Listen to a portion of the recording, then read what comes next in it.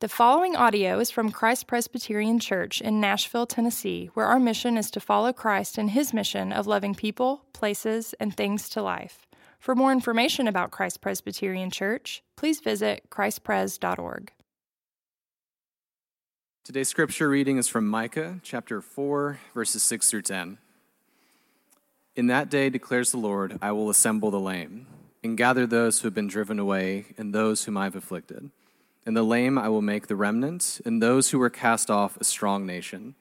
And the Lord will reign over them in Mount Zion, from this time forth and forevermore. And you, O tower of the flock, hill of the daughter of Zion, to you shall it come, the former dominion shall come, kingship for the daughter of Jerusalem. Now why do you cry aloud? Is there no king in you? Has your counselor perished? That pain seized you like a woman in labor. Writhe and groan, O daughter of Zion, like a woman in labor. For now you shall go out from the city and dwell in the open country. You shall go to Babylon. There you shall be rescued. There the Lord will redeem you from the hand of your enemies. This is the word of the Lord. Thanks be to God. Thanks, Shane. Well, I was, and I don't know if any of you were, but I was in a fraternity in college, and at the end of the year, we often had like kind of a meeting where everybody kind of got to share, particularly the upperclassmen got to share kind of, you know, what their kind of thoughts with everybody and some of the last meetings, and you can imagine some of them were pretty interesting and funny. All the wisdom, great wisdom that came from those meetings. But from this one in particular, it was kind of a year-end kind of thing.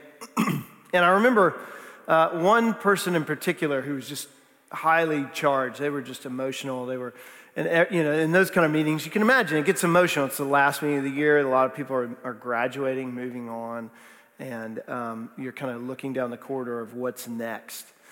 And I remember this particular fraternity brother of ours standing up and just kind of, you know, in a room full of emotion and passion, saying, guys, y'all. This is the best it gets. This is it right here. This is all there is. And, you know, people in the room are like, yeah, man. And I'm just sitting there thinking, man, please, I hope not. I mean, and it was passionate. It was true. I mean, you know, there's that moment of like, this is the best it gets. It's all there is. You know, we heard this passage, and over the last weeks, we've been studying the book of Micah. And it's a minor prophet that was written in the 8th century BC. And it's a minor prophet not because of the importance of the book, but because of its length. There are major and minor prophets in the Bible, in the Old Testament. And this book in particular, when you hear passages like this, Martin Luther, the great theologian, if you've heard that name, he used to say things like, I do not get the prophets. They are weird. He literally said, this is very Martin Luther thing. They are weird. They write in all sorts of directions. You can't figure out which way they're going. What is going on? And, you know, you hear a passage like the one we read and you think, what is being said there? Like, what are we talking about? And what Micah is doing is he's writing to a specific time and a specific period. And what I've really tried to encourage us to do is listeners to say, first, don't just jump to the application of, okay, what in the world does that have to do with me first? We have to take it up and go, what did this really mean to the original hearers? What did they think of this? What was being addressed? And when you look at the prophetic books in the Old Testament, they were written to three kind of categories. They were written to categories of people that were about to experience exile and be taken and have major catastrophes happen. They were written to people that were during the exile, where they were taken captive by Assyria and Babylon. You heard that name, Babylon. And then you had post-exilic, post the exile authors and prophets who spoke into what does it mean to live now. Micah sat situated in Isaiah, he and Isaiah, which you may have heard the name Isaiah. We read a lot of Isaiah at Christmas time. Micah and Isaiah wrote before all of those things happened. So when Micah was writing, and the Lord used him to speak, he was speaking into the sin and judgment and restoration and forgiveness that they were going to receive. that they were going to inherit, going to have happen to them. And so they were situated in a time of like, what's next? And you could kind of see, in a sense, that the divided kingdom of Israel and Judah at the time had split into northern and southern kingdoms. They were kind of sitting back going, hey, this is really the best it gets. This is kind of all there is. This is it. I mean, what's next? And Micah comes to deliver a message to them and say, hey, this isn't all there is. And you need to be shaken to know that there's something much greater ahead. Theologians over the centuries have actually drawn this from what the Bible does in the Old and New Testament called the already and the not yet. That already there are the promises of God. Already He has come, He has shown us who He is, and we know that we are to be in relationship with Him, but we're not yet to this point where everything is fulfilled, where everything is brought to harmony. We feel a tension, just like we feel now, a tension of, okay, we know God is true, we know He's spoken, but how do we live in this in-between time of already and not yet? Is this the best it gets? Is this all there is? Are we just supposed to kind of hang on till some sort of ending? What is that? This is where Micah speaks into that. And this particular passage in chapter 4, and we read from a selection that kind of gives you, we'll double click on it, and you'll see the whole chapter within these verses. But you're going to see how the Bible speaks right here through Micah. God speaks through Micah about three things: how He will gather us, how He will restore us, and how He keeps us in the midst of this already not yet. So how He will gather, restore, and keep. You know, this passage begins in verse 6. It says, "In that day, declares the Lord, I will assemble the lame, and I will gather those who have been driven away, and those whom I have afflicted." If there's a theme that happens through here, and you saw the word kind of twice, but in two ways, assemble and gather, that the Bible picks up. You read this in Micah, but if you expand it out, you see it in all the prophets, and you actually see it in the Old and New Testament of scattering and gathering. This kind of theme that kind of rolls through there. That it's through that there's a scattering and gathering again. It actually picks up in the very beginning of the Bible, if you're unfamiliar with it, in Genesis 1 and 2, it seems like there's chaos.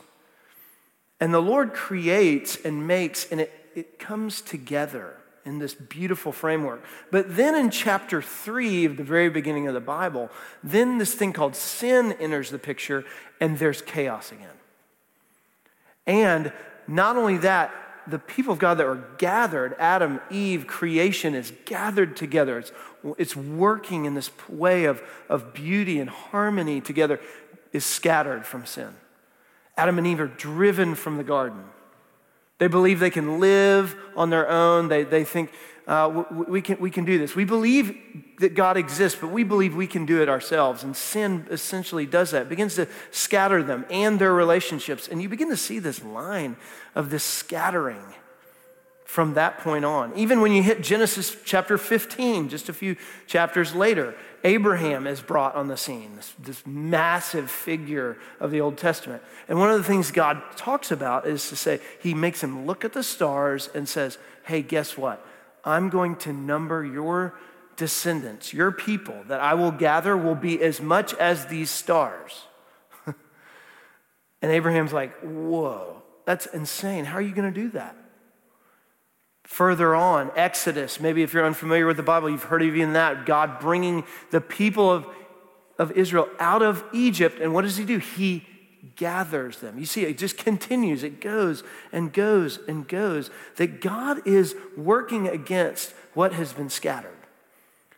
God is constantly bringing together what has been dispersed. And going against what sin pervades in. You know what's interesting, and even in the second law of thermodynamics, you're like, it's early, can we? Yeah. Second law of thermodynamics. Do you know what's interesting about it? Even the way that creation is, the second law of thermodynamics talks about entropy, which means things are breaking down. Even our bodies, even now. It doesn't matter what age we would be in this room, When we are born, our bodies begin that process. We are growing, but we're also breaking down. Sin is in this creation. Things break down. And how do we see that gathering happen? One of the easiest softballs of scattering and what we've seen is the pandemic. And though we're kind of like on this side of it, right? Man, when have we ever in our generation felt the moments where we had to just only see each other on a screen? You're confined to an apartment, a house, unable to go out. Even when you did go out, you went to the shelves and there are things bare. You experience things. I know several of you that are in college and university, my nephew included, was one of those first freshmen into that kind of pandemic life of the university. No contact. Even learning from a distance. And what was the thing that we consistently realized after we've kind of come out of it is, what does it mean for us to be together again? To have a hug? To feel tangibility of each other's lives, to see shelves with not just bare, but actually go up and grab things at a store, to experience work in a workplace where you can laugh with people and not wonder, do they just have a shirt on and aren't wearing pants because they can because of a camera? To enjoy one another.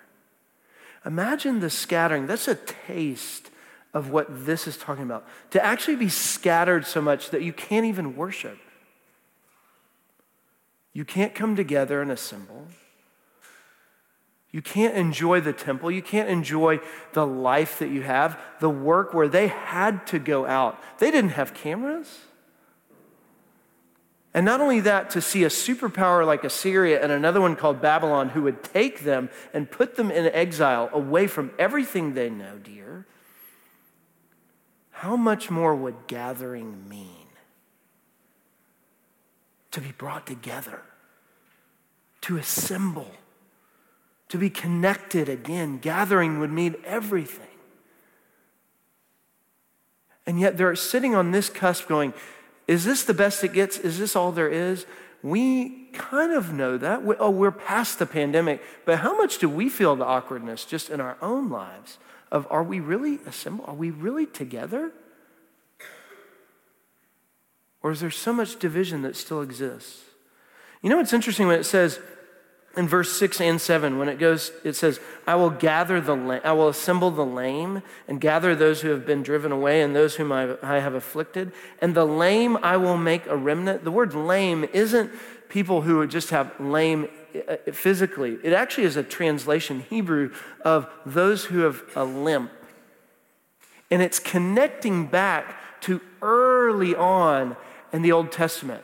In Genesis chapter 32, about a person named Jacob, where Jacob spent his entire life as a part of Abraham, Isaac, and Jacob. Abraham was his grandfather.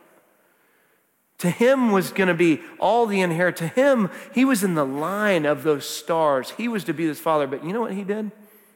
If you look at his story, it's full of his manipulation. He manipulated to get a wife. He manipulated his vocation to get a job. He manipulated his brother and his family to get an inheritance that he wanted. It was all a part of that because Jacob for so long thought, if I can manipulate my circumstances and even more so God and get him out of the way, I can have things the way I want them. I can gather to myself what I think really matters to me. And there's a moment in his life in Genesis 32 when God wrestles with Jacob. It actually says Jacob wrestles with God. And at first it sounds like this hard, arduous thing, but it actually comes out on the other side with a celebratory thing because God touches his hip and he dislocates it and creates this moment for Jacob where he's hurting. And it was such a celebratory moment, and the reason why is because that was the turning point of God's grace in his life to humble Jacob. to see that he can no longer manipulate his circumstances. And it actually says that Jacob received all the blessing. And you see this humility of him coming out, that it's no longer a religion of his family, but it becomes something he takes on and say, God, I have wrestled with and I have prevailed. Not that he beat God, but that he prevailed, that he survived and has been made humble and has been brought together. And what you begin to see in his life is this scattering and his manipulation of his own life beginning to be gathered again. You know what's interesting? In John chapter 4, a woman comes to Jesus at a well who is a Samaritan, who's a part actually of the northern kingdom. The northern and southern kingdoms of Israel, and Samaria was the capital. She comes to him, and he's a Jew, a part of the southern kingdom. And everybody, it's very scandalous because she comes to him and they begin to have this conversation about water, and then soon it moves into her relationships. And she's not only had 4 husbands, the one she is with now is not her husband, it says. And somehow her relational life becomes out. And then it starts to come out. She says, yeah, okay, well, and you can kind of see in the passage where she wants to move away from that. She says, on this mountain or on this mountain, we've been told we worship. Where do we worship? What mountain? And Jesus says something so fascinating. He says, it will not be on your mountain in the northern kingdom or on mine in the southern kingdom. But God seeks worshipers. Literally says, God seeks worshipers to worship him in spirit and in truth. And at that moment, she realizes and says, wait, we know we're waiting for someone to come back and gather and bring us in. And he says, I who speak to you am he. And do you know what gathering means to her so much? With all the trash that she brought, and Jesus talks to her and uncovers, she can do nothing but run to the town and say, come and meet a man that told all that I ever did. And don't you know, the town is small enough and knows exactly her whole history. What transforms a heart so deeply? So that you brush up against your shame, maybe even the deepest of shame, and are so freed by it that you can actually live out of it with honesty and humility, is when you know you've been gathered. If you want to know what gathering really means, do you know what the name church is in Greek? It's called ekklesia. It's the called out ones. The church is actually the picture of the gathered people. It's a picture of what's to come. It's a picture of those whom Jesus, as their head and king, have been brought to as daughters and sons to show that we are not scattered. How in the world could you call one another sisters and brothers? It totally confused the Roman Empire. Why are these people calling themselves sisters and brothers? So weird, legitimately, in the first century. Because they have nothing to do with one another. From all walks of life. They're from circles over here and here that don't match. They don't have just the same interests or the same likes. And yet they're what? Assembled, gathered, because they've been touched so much so by what it really means to be gathered, that they don't manipulate how they're gathered. They're gathered because they're called out. Praise be to God. That's what the church is. This is a picture of what the gathering is, what God does in his son Jesus. It says in verse 6, it says, in that day declares the Lord. In that day, what is God going to do? He gathers, and he not only has the arms wide enough to reach you and me, no matter where we are, but he does so in order to restore us. He doesn't just bring us in and say, good luck with that. He does so to restore us. Some of you have been so kind to me and my family and have asked how our house is coming. And oftentimes you'll prelude that, and we were in a huge flood, and our house is being rebuilt. And many of you will say, before you ask, you'll say, I hate to ask. I'm scared to ask, but how's your house coming? Which is actually a really kind way to say, because you know that our home was actually supposed to be finished in June of last year. And the target keeps moving. And many of you have been a part of construction stuff, or maybe you're in construction yourself, you know, supply chains and crews and all that stuff. But the thing that's so interesting about it is that we know it's being built, but I still don't really know when it's going to be finished. And that is really hard. It's annoying, it's frustrating, and I don't know when I'm going to not feel the restlessness of not being in my own home, which has been for 2+ years. It's 2 years this month.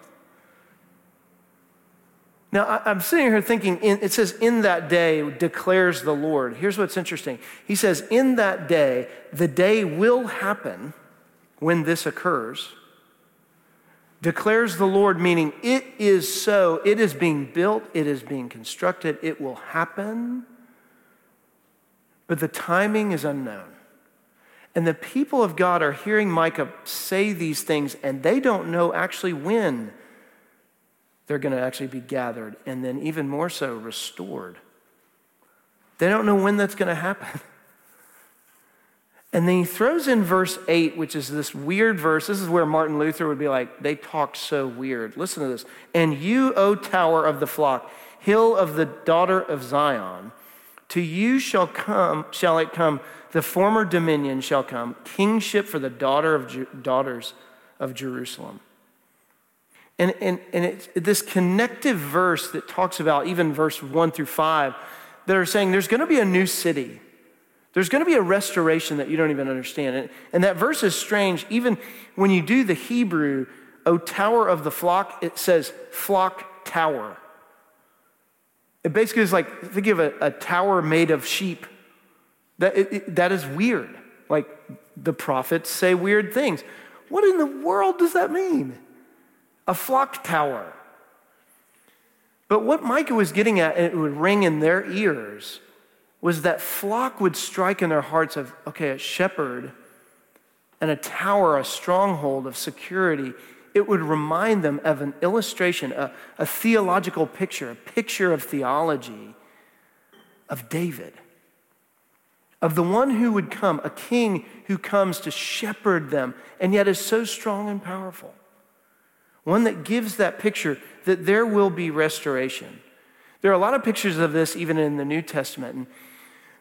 And one of my favorite books in the New Testament is Revelation. Not Revelations, Revelation.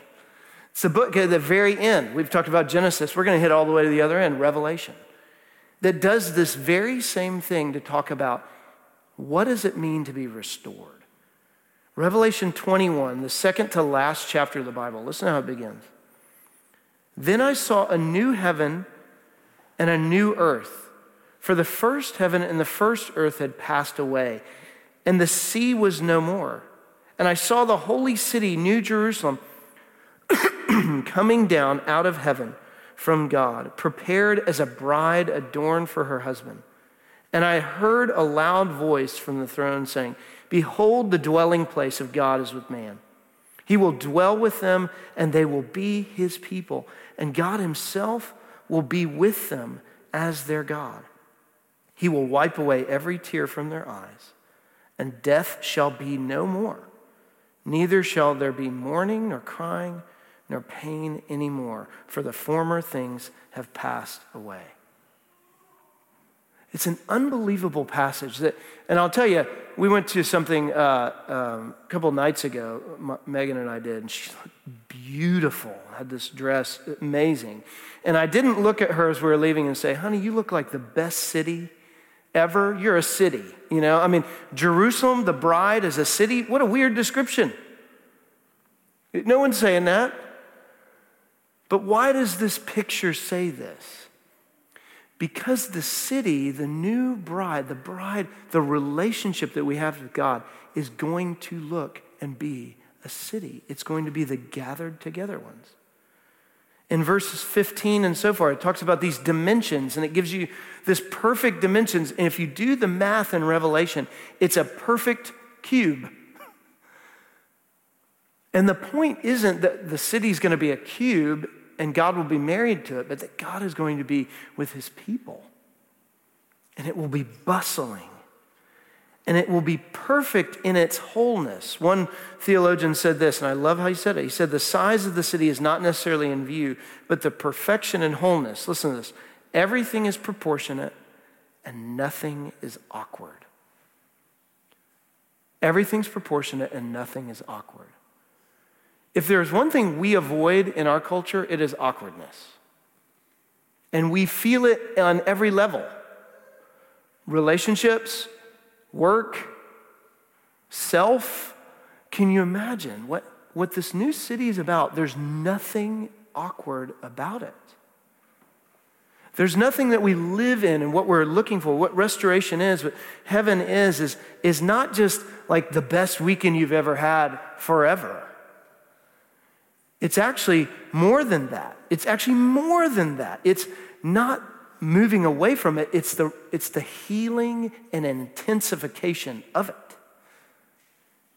Can you imagine not feeling off in a day? Can you imagine things that you do and bustle and live in, and there's not an oddness to them? There's not a shortcoming. There's not a disproportionate way of interacting with one another, that things work and function as they should. And then it even goes on to say, in this place, in the New Jerusalem, verse 22 says, and I saw no temple in the city, for its temple is the Lord God the Almighty and the Lamb. That in the city, there's not even a temple. In fact, there's not even gates. Because the city, the way that our relationship is going to be to God is all the time. And at every place. Can you imagine, we just talked about NIFW, Nashville Institute of Faith and Work, where you're learning to integrate work in your faith, and we're constantly saying, what in the world is that? What does life look like to do that with? Like, how do I constantly, and we go from day to day, week to week. I've mentioned this before. Haven't you gone those days and even weeks and you look up and go, I haven't even thought about God today or this week. Not more or less just prayed for him or even gone to church, but you're like, I haven't even thought about him. Imagine what heaven, that won't exist. Our relationship with him and each other will be so perfect and together and gathered that we won't go a day without having to think about him. There will be no need for churches because we will be gathered. And we'll be living life together. And the no gates mean there's no worry. Can you imagine not having insecurity? Not just physically, but emotionally, spiritually. Living a life together where everything is driving to who we are and being restored in relationship with God and one another. That we don't have to look at our jobs to give back to us. They just exactly what they are. We don't have to look at other people and say, gosh, do I even matter? Do I even care? Because our soul will be so satisfied with what the true gathering will be, that heaven isn't a small window at the best moment of your life. It is the healing and intensification of it. It's the newness that we all long for. And if you're following along here and you ask, okay, that sounds great, but how do we do this now? That's the not yet, but how do we live? That's the already of what we're looking for. How do we live in the not yet? How do we live here in this? This is where verses 9 and 10 go to. They say, why do you cry aloud? Is there no king in you? Has your counselor perished, that pain seized you like a woman in labor? What it means in this, and what's interesting, is that God gives this picture and then says, but I will keep you. That the childbirth is a picture of the suffering, the mourning, the difficulty, but yet not here, not yet present with the joys of what comes from it. And it is God next to it. And he says, why king and counselor? Such a weird way of throwing that in there. But to them, a king and a counselor meant if you wanted somebody to walk with you through the battles and war of this life, you needed a good king and a counselor. Because the king often showed and said, you are secure. I will keep those who I will defend us from those enemies who try and get us, and especially for those who are powerless. And a counselor wasn't somebody who just, as we are used to, emotionally spoke to you. It's someone who actually spoke into the kingdom and discerned what all of life was going on. They were so enlightened to things to help give wisdom and discernment how to live life best. And that's what we're always searching for. How do we look for living in this life? How do we live into this world and do what we need to do? What do we listen to? What do we listen to or take in that's formationally making us who we are? That helps us navigate in this difficulty in the battles. Look, this table is a picture exactly of what we just read in Micah. It's a symbol of the already not yet, and it proclaims something for us. It's an illustration of the fact that we get a taste of something and yet it's not yet fulfilled, and it yet equips us to live in this life, knowing that it is fixed. We are headed for true restoration. But yet we have to be equipped for now. That God sends his counselor to us. He sends his son to us to live in the suffering, to take it on. Look, when you come to this table, it proclaims it, because we say this every week. We proclaim the Lord's death until he comes again. And what we know, that this isn't a full meal. This is a taste of the already, that it is yours. And that it is not just a God who says, good luck. But he's given his own body and blood to meet every tangible place that you are at battle. We're in an invisible battle as much as we are in a physical one. The battles we go through every day, don't we need to be equipped to live in it knowing that we will get there? It's not a, here's what you're hoping for, and God sets you on a path. He keeps you and holds you and takes you all the way, because you know what this table's for? It's for the gathered. We come forward, we rub shoulders with people that we may not even know. And yet we proclaim and take of the same table gathered, because Jesus was scattered. His blood and his body were torn apart so that we might be gathered and kept. And you know what makes this food effective? What transforms us is the Holy Spirit himself. And the Greek word for the Holy Spirit is actually paraclete, the word for counselor. That we don't leave this table hoping we can remember it and grip it as tight as we can, but that he has gripped us from beginning until he carries us on, until the day he returns. That we have the mighty counselor, God himself, counseling our souls until he returns and we experience gathering and restoration in a way we can't even explain fully. Theology and pictures is what Revelation gives us. And we rejoice in that. Amen. Thanks be to God. Let's stand together.